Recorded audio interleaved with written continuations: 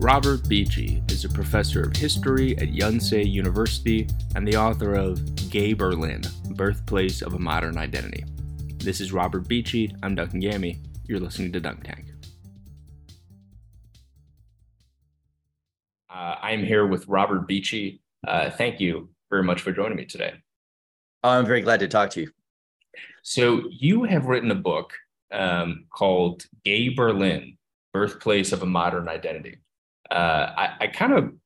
It's a fascinating book, and it's a fascinating period of history that you cover. And it's kind of surprising for maybe someone sitting in 2023 to look back and see what was, going on all the way back then in Berlin. How did you stumble upon this subject? Well, I suppose I trained as a German historian or a historian of Germany, and I really started out as an early modernist. So I was studying mostly the 18th century. And after I published my first book and edited some collections of essays, I grew a little bit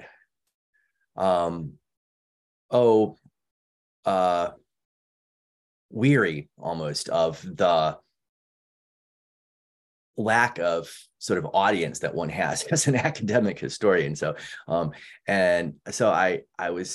wanted to, write about something that might have, broader interest and might attract a greater public. So, and I'd gone to Berlin as a college student already in, the 1980s, before the wall ever came down. And, I began to discover at that point that West Berlin was just a really, really interesting place, and for all kinds of reasons. It was this sort of Western exclave surrounded by a wall, surrounded by East Berlin and the German Democratic Republic, Communist East Germany. And it had this sort of end times feeling almost, it was, people didn't know what was coming, and there'd been threats for decades already, and it had also attracted a lot of different kinds of, we might say, radicals.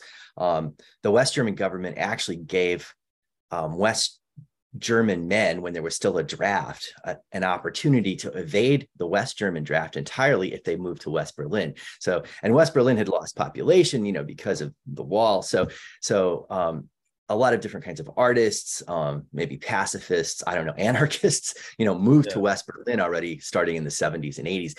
And along with this, it had this very sort of libertine sexual culture. And so I was kind of curious about this. And when I started to think about a new project, and this would have been 15 years ago already, I wondered if anybody had written about Berlin before the Second World War or before the First World War. And there was already a pretty big literature on Weimar culture, that is the culture of the 1920s in Germany. But I guess there wasn't a very developed sort of gay historiography or queer historiography, that is, a historical literature on gay people, queer people. And so, I just started to look around. And what I discovered is there are a lot of sort of local historians, lay historians in Berlin and other parts of Germany who do all sorts of really interesting, sort of narrow and directed research. They sit on the sources, they're able to identify them, and that's really important. And then they write, little articles, sometimes pamphlets, sometimes small books, always in German, with very little circulation. And so I also benefited tremendously from this sort of Berlin industry of hobby history, and I relied on that also very heavily. But then I spent a lot of time doing research. And I guess that book I published, Gay Berlin, is sort of the product of that. So. Yeah, I want to ask about this period of Weimar Germany. The thing that you brought up in there that was interesting is this is before the Berlin Wall fell, and then you're in Berlin, and it's attracting people who are they can legally evade the draft. by coming to the city because Yeah. it's This depopulated. is right. This is in the 1960s, 70s, 80s until the Berlin Wall came down. So yeah. That must have been so wild. Yeah. Yeah. It was just a really bizarre place. I mean, and um when I was there, I wasn't there for very long. I was there cumulatively for maybe 6 months. And I was always taking language courses or, other kinds of classes. But on weekends, I would often, travel to East Berlin. But there were lots of restrictions. You had to go through this, heavily guarded control. And it really was the Cold War on steroids, you might say. It was so, but and East Berlin was sort of the opposite of West Berlin in some ways, but also no less interesting for that because it was a way of actually experiencing the East Bloc and seeing something of the enemy and the enemy and the communist world. So Did you go into East Berlin as well?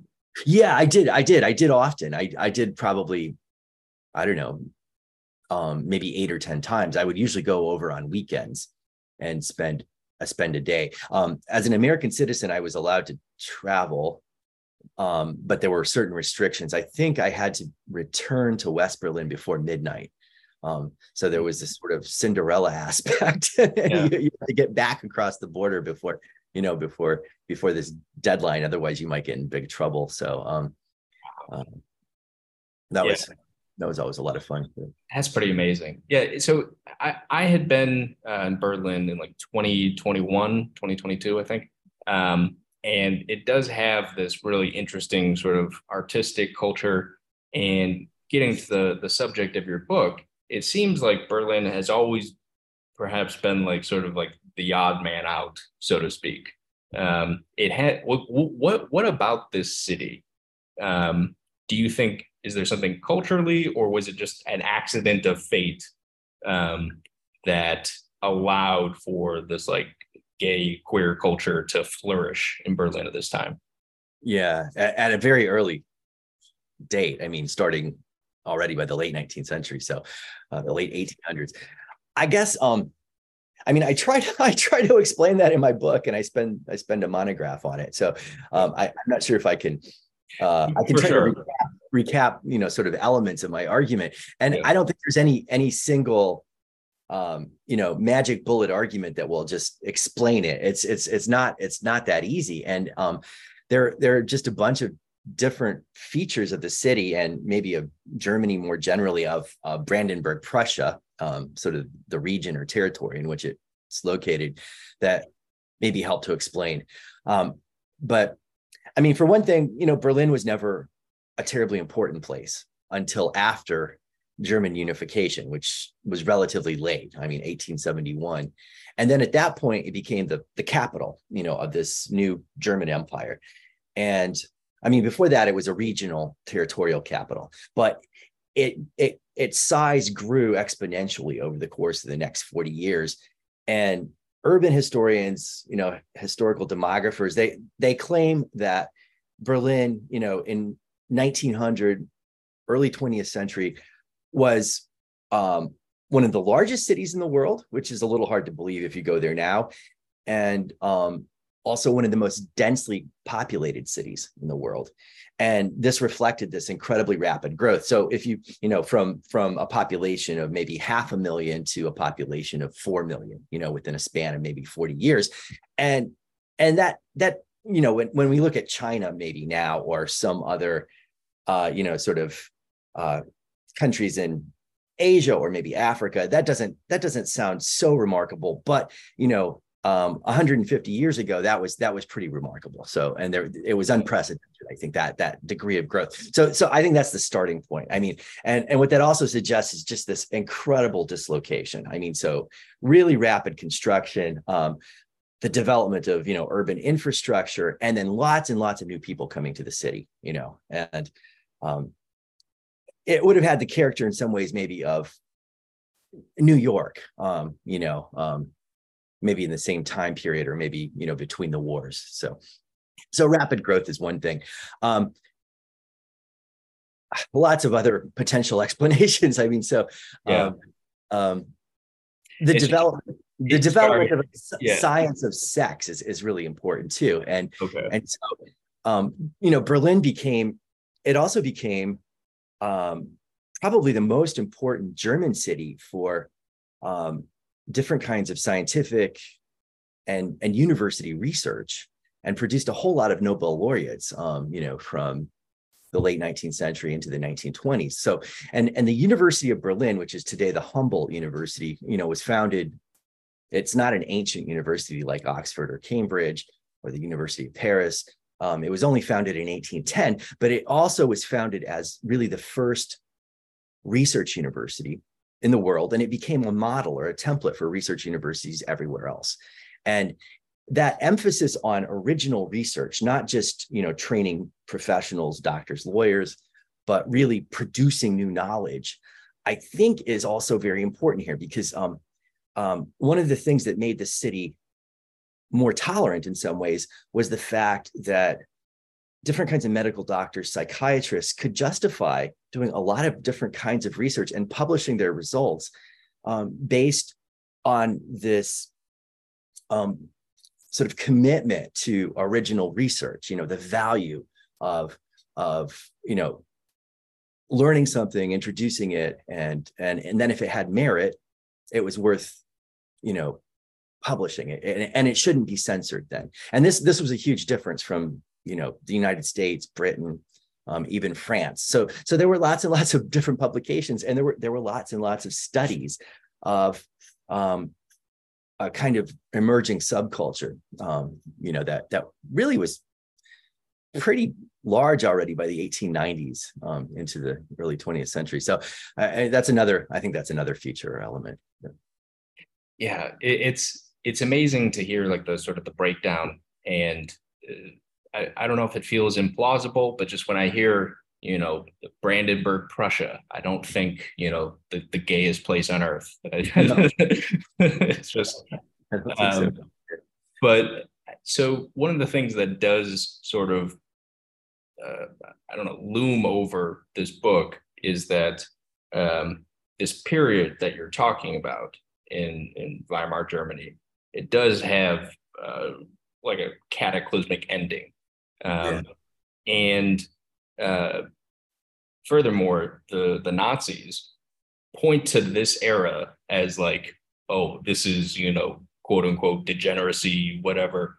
And did I don't know, how do you feel about did this, can you draw any kind of straight line between this era of history and sort of like, I don't want to say provoking a reaction, but I mean, is that appropriate to say? To some extent, I guess. First of all, the identity of having an identity based on your sexual orientation, even the notion of a sexual orientation, those are fairly recent constructions, we might say, or inventions.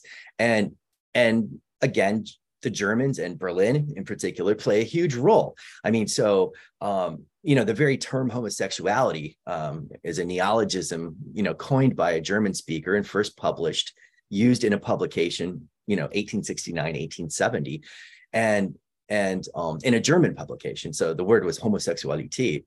And so the identity itself, in some ways, is being invented in Germany and in Berlin. And it's that, having labels, is really important. This sort of, if I can use the word, discourse of sexual orientation is really critical, because it also allows an emerging community to define itself. It gives people ways of interacting with each other and sort of establishing community, if you will. So along with this, the Berlin police established what we sometimes refer to now as pink lists. So they weren't really harassing men they knew to be attracted to other men, but they were keeping track of them. And they were also, keeping track of male prostitutes. And so there's a way in which this community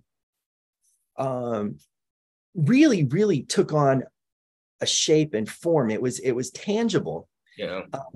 And it was especially, it wasn't really a subculture any longer by the 1920s. I mean, I'm talking about the late 19th century, the early 1900s, before the First World War, before 1914. But by the 1920s, it was extraordinarily visible. And, there were a whole range of periodicals, magazines. You could buy them at kiosks in public places. And, the Nazis took advantage of that. I mean, they could identify this group and decide to persecute primarily gay men because the identity existed and the community was identified. I mean, I don't see any real parallels between the persecution of Jews in Europe and the persecution of gay men. I mean, so, but the one thing that we might say they have in common is a fixed identity. So, Nazis could identify who was Jewish. That was very much a part of one's, legal identity. And through the work of the police in Berlin and also in every other major German city, it was easy to figure out sort of communities of men who were homosexual or, who sort of had lots and lots of social contacts with other men who were also homosexual or at least suspected of being homosexual. So I think on the one hand, the community gained this identity, which was in most part, a really positive development, but it was also this that was then completely and ruthlessly exploited by the Nazis, right, especially in the second half of the 1930s. So, right, yeah. As soon as you can be identified, you can become a target. Yeah. Yeah. You mentioned the police keeping track of like male prostitutes and of gay men, stuff like that, the pink list. One of the parts of your book that is truly fascinating is how a lot of this tolerance in Berlin grew out of a desire to sort of thwart blackmail attempts, where someone knew that someone else was gay, and then they would try to extract something from them because they had this sort of privileged information. Why? This seems like kind of an obvious way to deal with the problem of blackmail. Why in Berlin in particular was it dealt with in this way?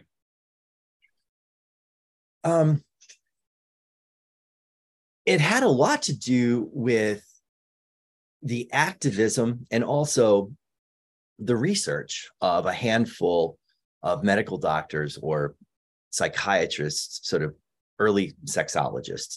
And probably the most important figure was a man named Magnus Hirschfeld. And he was a Jewish medical doctor. He was gay, but never really open, although everybody assumed. And he founded the first real homosexual rights organization in the world in 1897. And he published all the time. I mean, so, if you stacked all of his various publications, you could fill a small library probably. And he also had really close ties to the Berlin police. So he was an educated, sort of respectable person. And he managed to sort of involve the police in his sort of activism. And there was one particular police commissioner who was very interested in this issue, and he might have also been, closeted and gay. And he sort of recognized the difficulty of enforcing the law. The law was also basically unenforceable because it really only criminalized very specific, narrow sexual acts. And, it required a denunciation by somebody who was involved, basically. So this wasn't very common, you know, and technically there was nothing illegal about a bar or a club even that catered just to men or catered just to women, and that was common by the 1890s. And so the strategy became to just more or less tolerate establishments as long as, I guess, the patrons behaved themselves. And the real issue then was that respectable closeted homosexuals were always vulnerable to these different kinds of blackmail or extortion attempts made especially by younger male prostitutes. And so, you know, the way you described, and maybe ironically, the main target for the police was these young men who were threatening, you know, the closeted status of lots of different sorts of professionals, in some cases politicians. And in the very early 1900s, there were a bunch of just explosive cases where, you know, individuals were revealed, you know, to be involved in some sort of an affair, or, you know, they'd patronized you know, a male prostitute, and this stuff got splashed all over the press. Everybody would find out about it. And so this actually made the police that much more I guess, engaged in trying to crack down on the male prostitution and the male prostitutes and the blackmail. So I see. That's a fascinating dynamic where when you say respectable, these are people who have a higher position in the social hierarchy than these young male prostitutes, and they're really being protected here. But everyone in this sort of engagement is on some level at risk. Wow. And did any of these? How did the young male prostitutes feel about this? Well, I mean, their voices, so to speak, are mostly lost. I mean, so, you know, it's hard to say for sure. I can only imagine that, you know, their objective would have been to avoid the police, avoid being caught. Right. And, you know, a lot of them, there were some studies that were done later in the 1920s, and it was pretty clear they weren't all gay themselves. You know, they were, you know, male hustlers.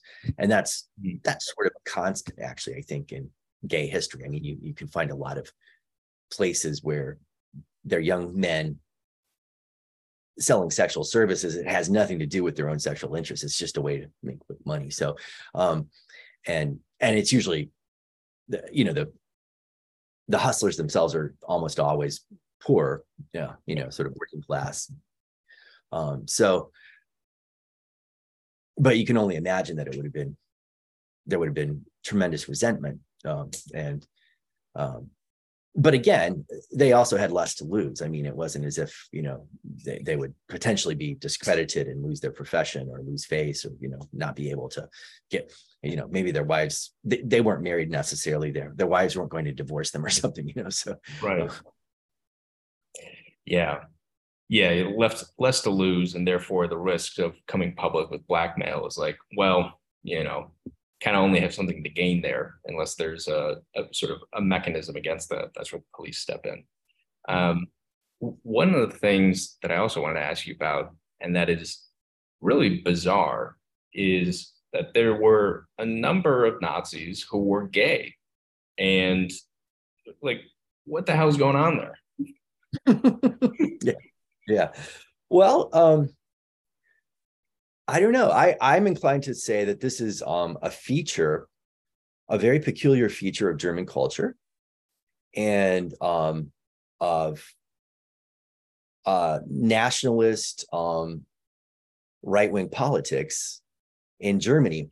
And I mean, there are some who have argued that this is uniquely German, that, you know, if you look for other nationalist right-wing political movements. You don't find this in the same way. I'm not sure if that's true or not, but there is a German, sort of culture of male homosexuality and, male clubs. And there's actually a term that was coined by a sociologist a kind of pseudo-sociologist who was also a student of the German youth movement starting around 1900.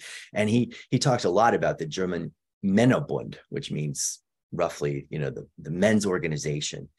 And, this gained a lot of attention through the 1920s.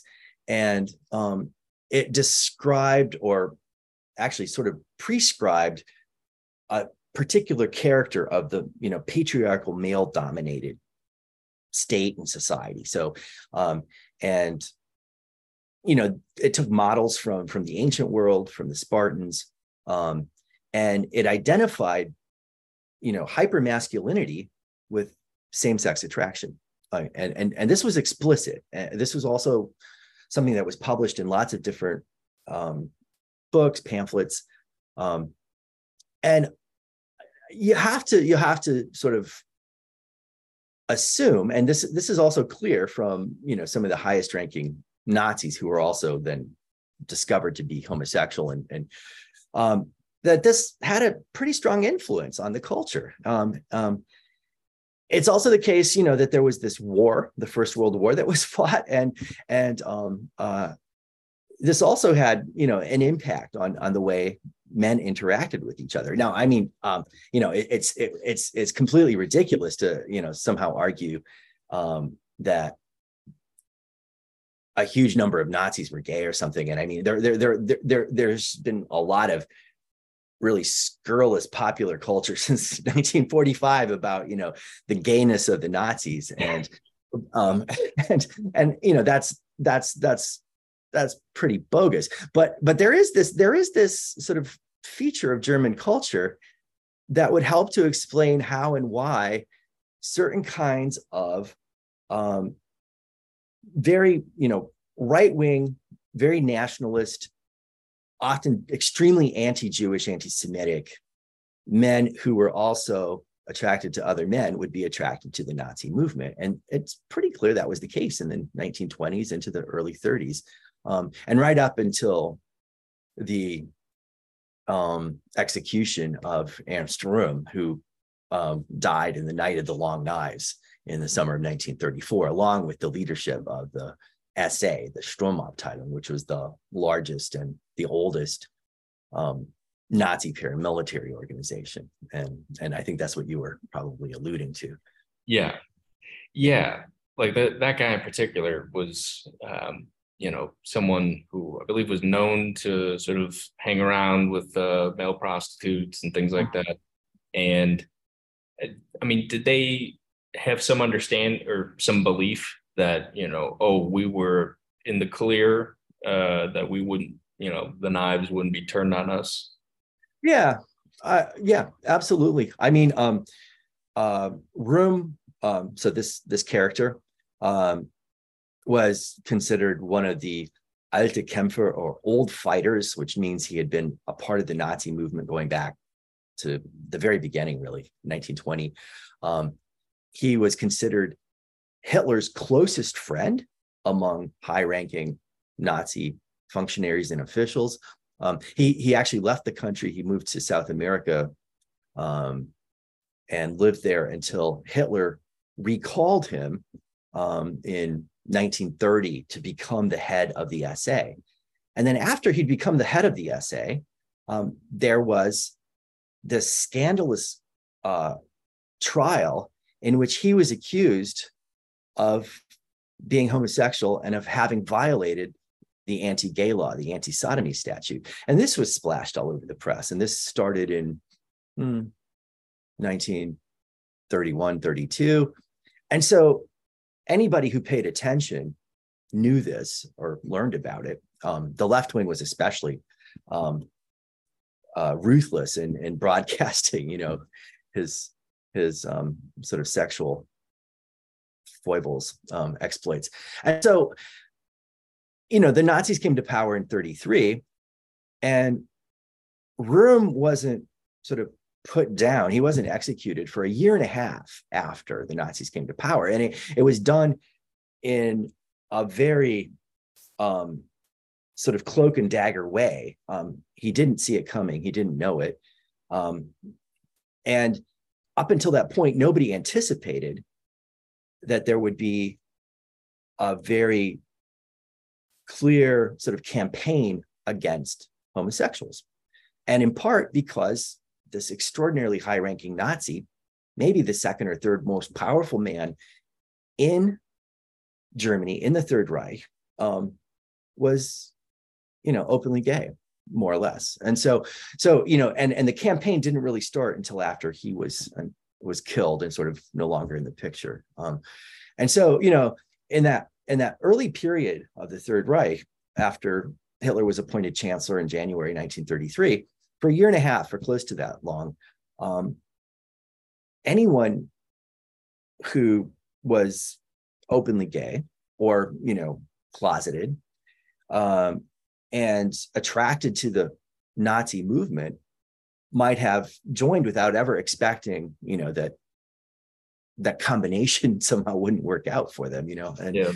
so, Yeah, what was going through, probably hard to say, but a guy like Hitler's mind when he had to have known about these rumors? Was he silently fuming, or was he just like, whatever?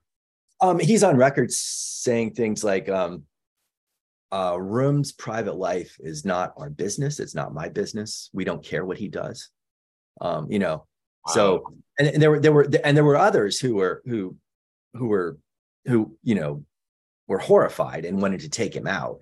Thought he should be at a minimum demoted. But Hitler protected him, actually. So he's been a good guy. Kidding. Yeah. No. So one of the things that is sort of strange and surreal is the swiftness of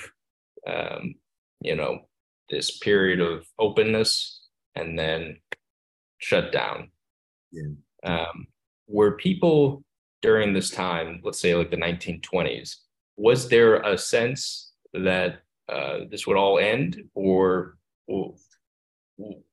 where did people think that things would go within, let's say, the gay movement? Yeah. Well, I mean, I guess first of all, what might be referred to as a gay movement or maybe a gay community was never really ideologically uniform. I mean, it was how would I say, heterogeneous. I mean, there were people on the left, people in the center, and people on the right. And so I think depending on your perspective, you would have seen the clouds looming, or you might have looked forward with great anticipation to the coming of some kind of fascist state, I guess. So but I think in general, Weimar culture is always described as a kind of decadent culture inspired in part by desperation, I guess. And, it sort of emerges from this period of incredible inflation where everyone's savings were completely wiped out in 1923. There was a phase of sort of stabilization economically. And then along with it, this incredible efflorescence of culture. I mean, and there really are a lot of incredible things going on in Germany in the 1920s. But then with the New York stock market crash starting in 1929, Germany was especially susceptible because of the structure of this debt that Germany had been forced to take on by the Versailles Treaty. And they were still in debt to the French and then to the Americans. And a lot of short-term loans were called in, and Germany suffered economically, probably worse than any other country. So there was just incredible unemployment, and businesses and banks folded. incredibly rapidly starting in 1930. And that was also the opening for the Nazi movement, for the party as such. And that's when they started to make significant gains in elections. But again, I think depending on your political perspective, I think it's conceivable that you could have been someone like Room, or others like him, and sort of looked forward with anticipation to this, coming fascist state. So I think for people on the left, I mean, it looked like the end of the world. So, and a lot of the activists, probably a majority of the activists who were really working hard to reform or even overthrow the anti-gay law, the anti-sodomy statute. A lot of them were Jewish. A lot of them were affiliated with the Communist Party in Germany or the Social Democratic Party in Germany.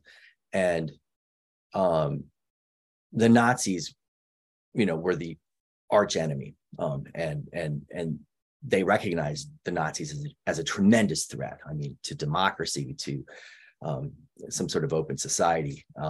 And so I think those on the left didn't, they weren't wearing blinders, and they really feared what might be coming. So, and you mentioned how people on the left sort of made hay with the behavior of a guy like Rome. Was it at all? What was like the general feeling among the left about, say, homosexuality? Was it at all similar to how, like in the Bush Kerry election, Democrats used to sort of make hay about Dick Cheney's, I think, daughter was a lesbian. Yeah. Like that. Okay. That's probably a pretty good parallel. I like the comparison a lot. I mean, so extremely opportunistic, and at least superficially supportive of the gay rights movement on the left in the Weimar period, especially the Communist Party. The Social Democrats were never as openly supportive. But the communists were always in support of a complete sort of legal reform that would have decriminalized sexual relations between men. And but yeah, you put your finger on it. The opportunity to attack a political opponent, especially a Nazi, was just too good. And the Social Democratic newspapers really exploited the court case and the Rome scandal starting in 1931. So, it seems then that perhaps, like, did say gay people have like a political home at all? I mean, do you think on any level why there were so many like divergent views? Because there wasn't, I mean, maybe except for the communists, there wasn't any one political party who was really pressing for change. That's a really good question. I'm not sure how effectively anybody can really answer, because there probably aren't adequate sources. Sure. It's clear that there are people on the entire political spectrum who, in some cases, even identified more or less openly as gay. So, hard to say then. Yeah, hard to say. I mean, I would suggest that the left was always much more of a home than even the Center Party, which was the Center Party, or any of the right-wing parties. And a lot of the right-wing parties were really openly and explicitly anti-gay. And even the Nazis came out openly and strongly against legal reform in the late 1920s, when it was really being debated and appeared to be a possibility. It's not as if the Nazis were neutral. either, at least not formally. But this weird dynamic created by the role of Ernst Röhm and then the scandal that emerged around him really made the position of the Nazis, ambiguous. And it is clear. It's clear from statements that are made by people who maybe were arrested later in the 1930s that at least until 1934 or a little beyond, they never really expected or anticipated that the Nazis would crack down the way they did and would, really go after homosexual men. So, I mean, it's important to also emphasize that, through the 1930s, this campaign, it wasn't genocidal. I mean, it wasn't an attempt like what happened ultimately with the Shoah, to simply eliminate and annihilate, an entire population. What the Nazis really wanted to do was eliminate homosexuality, but not homosexuals per se. And that might sound like a very fine distinction, but it's an important one. You know what that just immediately reminds me of is, I don't know if you saw this recently, but it was someone at CPAC that says we want to eliminate transgenderism. We don't want to do away with transgender. Do you know what I'm talking about? I do. Yeah, exactly. Right. So the openness, the visibility, all of those things needed to be eliminated. Right. We don't want to hear about it. We don't want to see it. We don't want to have it discussed openly. Yeah. On that note, do you feel like the parallels with the time period of Weimar Germany that we're talking about and today, sometimes there are, certain, say, like activists speaking today or scholars or whomever who draw those parallels. Do you? There's sort of a bad joke about how eventually somebody's going to invoke the Nazis, to talk about X, Y, or Z. Yeah. and so here I go. Right. Well, the parallel is this. The Nazis also, I think, very self-consciously exploited what they saw as an opportunity to attack and persecute sexual minorities to gain the support of right-wing conservatives in Germany who weren't necessarily committed to Hitler or to the Nazi Party. And that's what happened after Röhm was executed in the summer of 1934. And that's exactly what goes on in the United States and lots of other places. It's a way to sort of rally the base or increase the size of the base. In the case of the United States, I think it's probably the religious right, but increasingly there seem to be other kinds of white nationalists who maybe aren't even explicitly Christian, who also, would support cracking down on what they consider decadent or immoral. Right. And those same people, they draw parallels of their own, but just sort of with the values flipped. Yeah. We're living in Weimar Germany. Right. I guess so. Yeah. I mean, and you're right. Some of them are really openly neo-Nazis. And maybe they don't, maybe not all of them on the far right would actually openly say that they admire Hitler or something, but some do. And right. And it's increasingly mainstream in the Republican Party, which is shocking. I mean, the displacement, I think it's the displacement theory, the idea that the Democratic Party, that leftists in the US are trying to encourage immigration, even illegal immigration, because they want to sort of increase the size of a minority population and sort of overwhelm the whites. I mean, and that's explicit. I mean, over and over again. Are you familiar with Nick Fuentes at all? Yeah. He good friend of a former president who apparently, yeah. Yeah. He's like sort of a white nationalist streamer. And he's been accused of being gay. He's a guy who hates, he's gone on record saying that he doesn't want to cavort with women at all. That's because he's like a dedicated incel. And then there I didn't know that about him.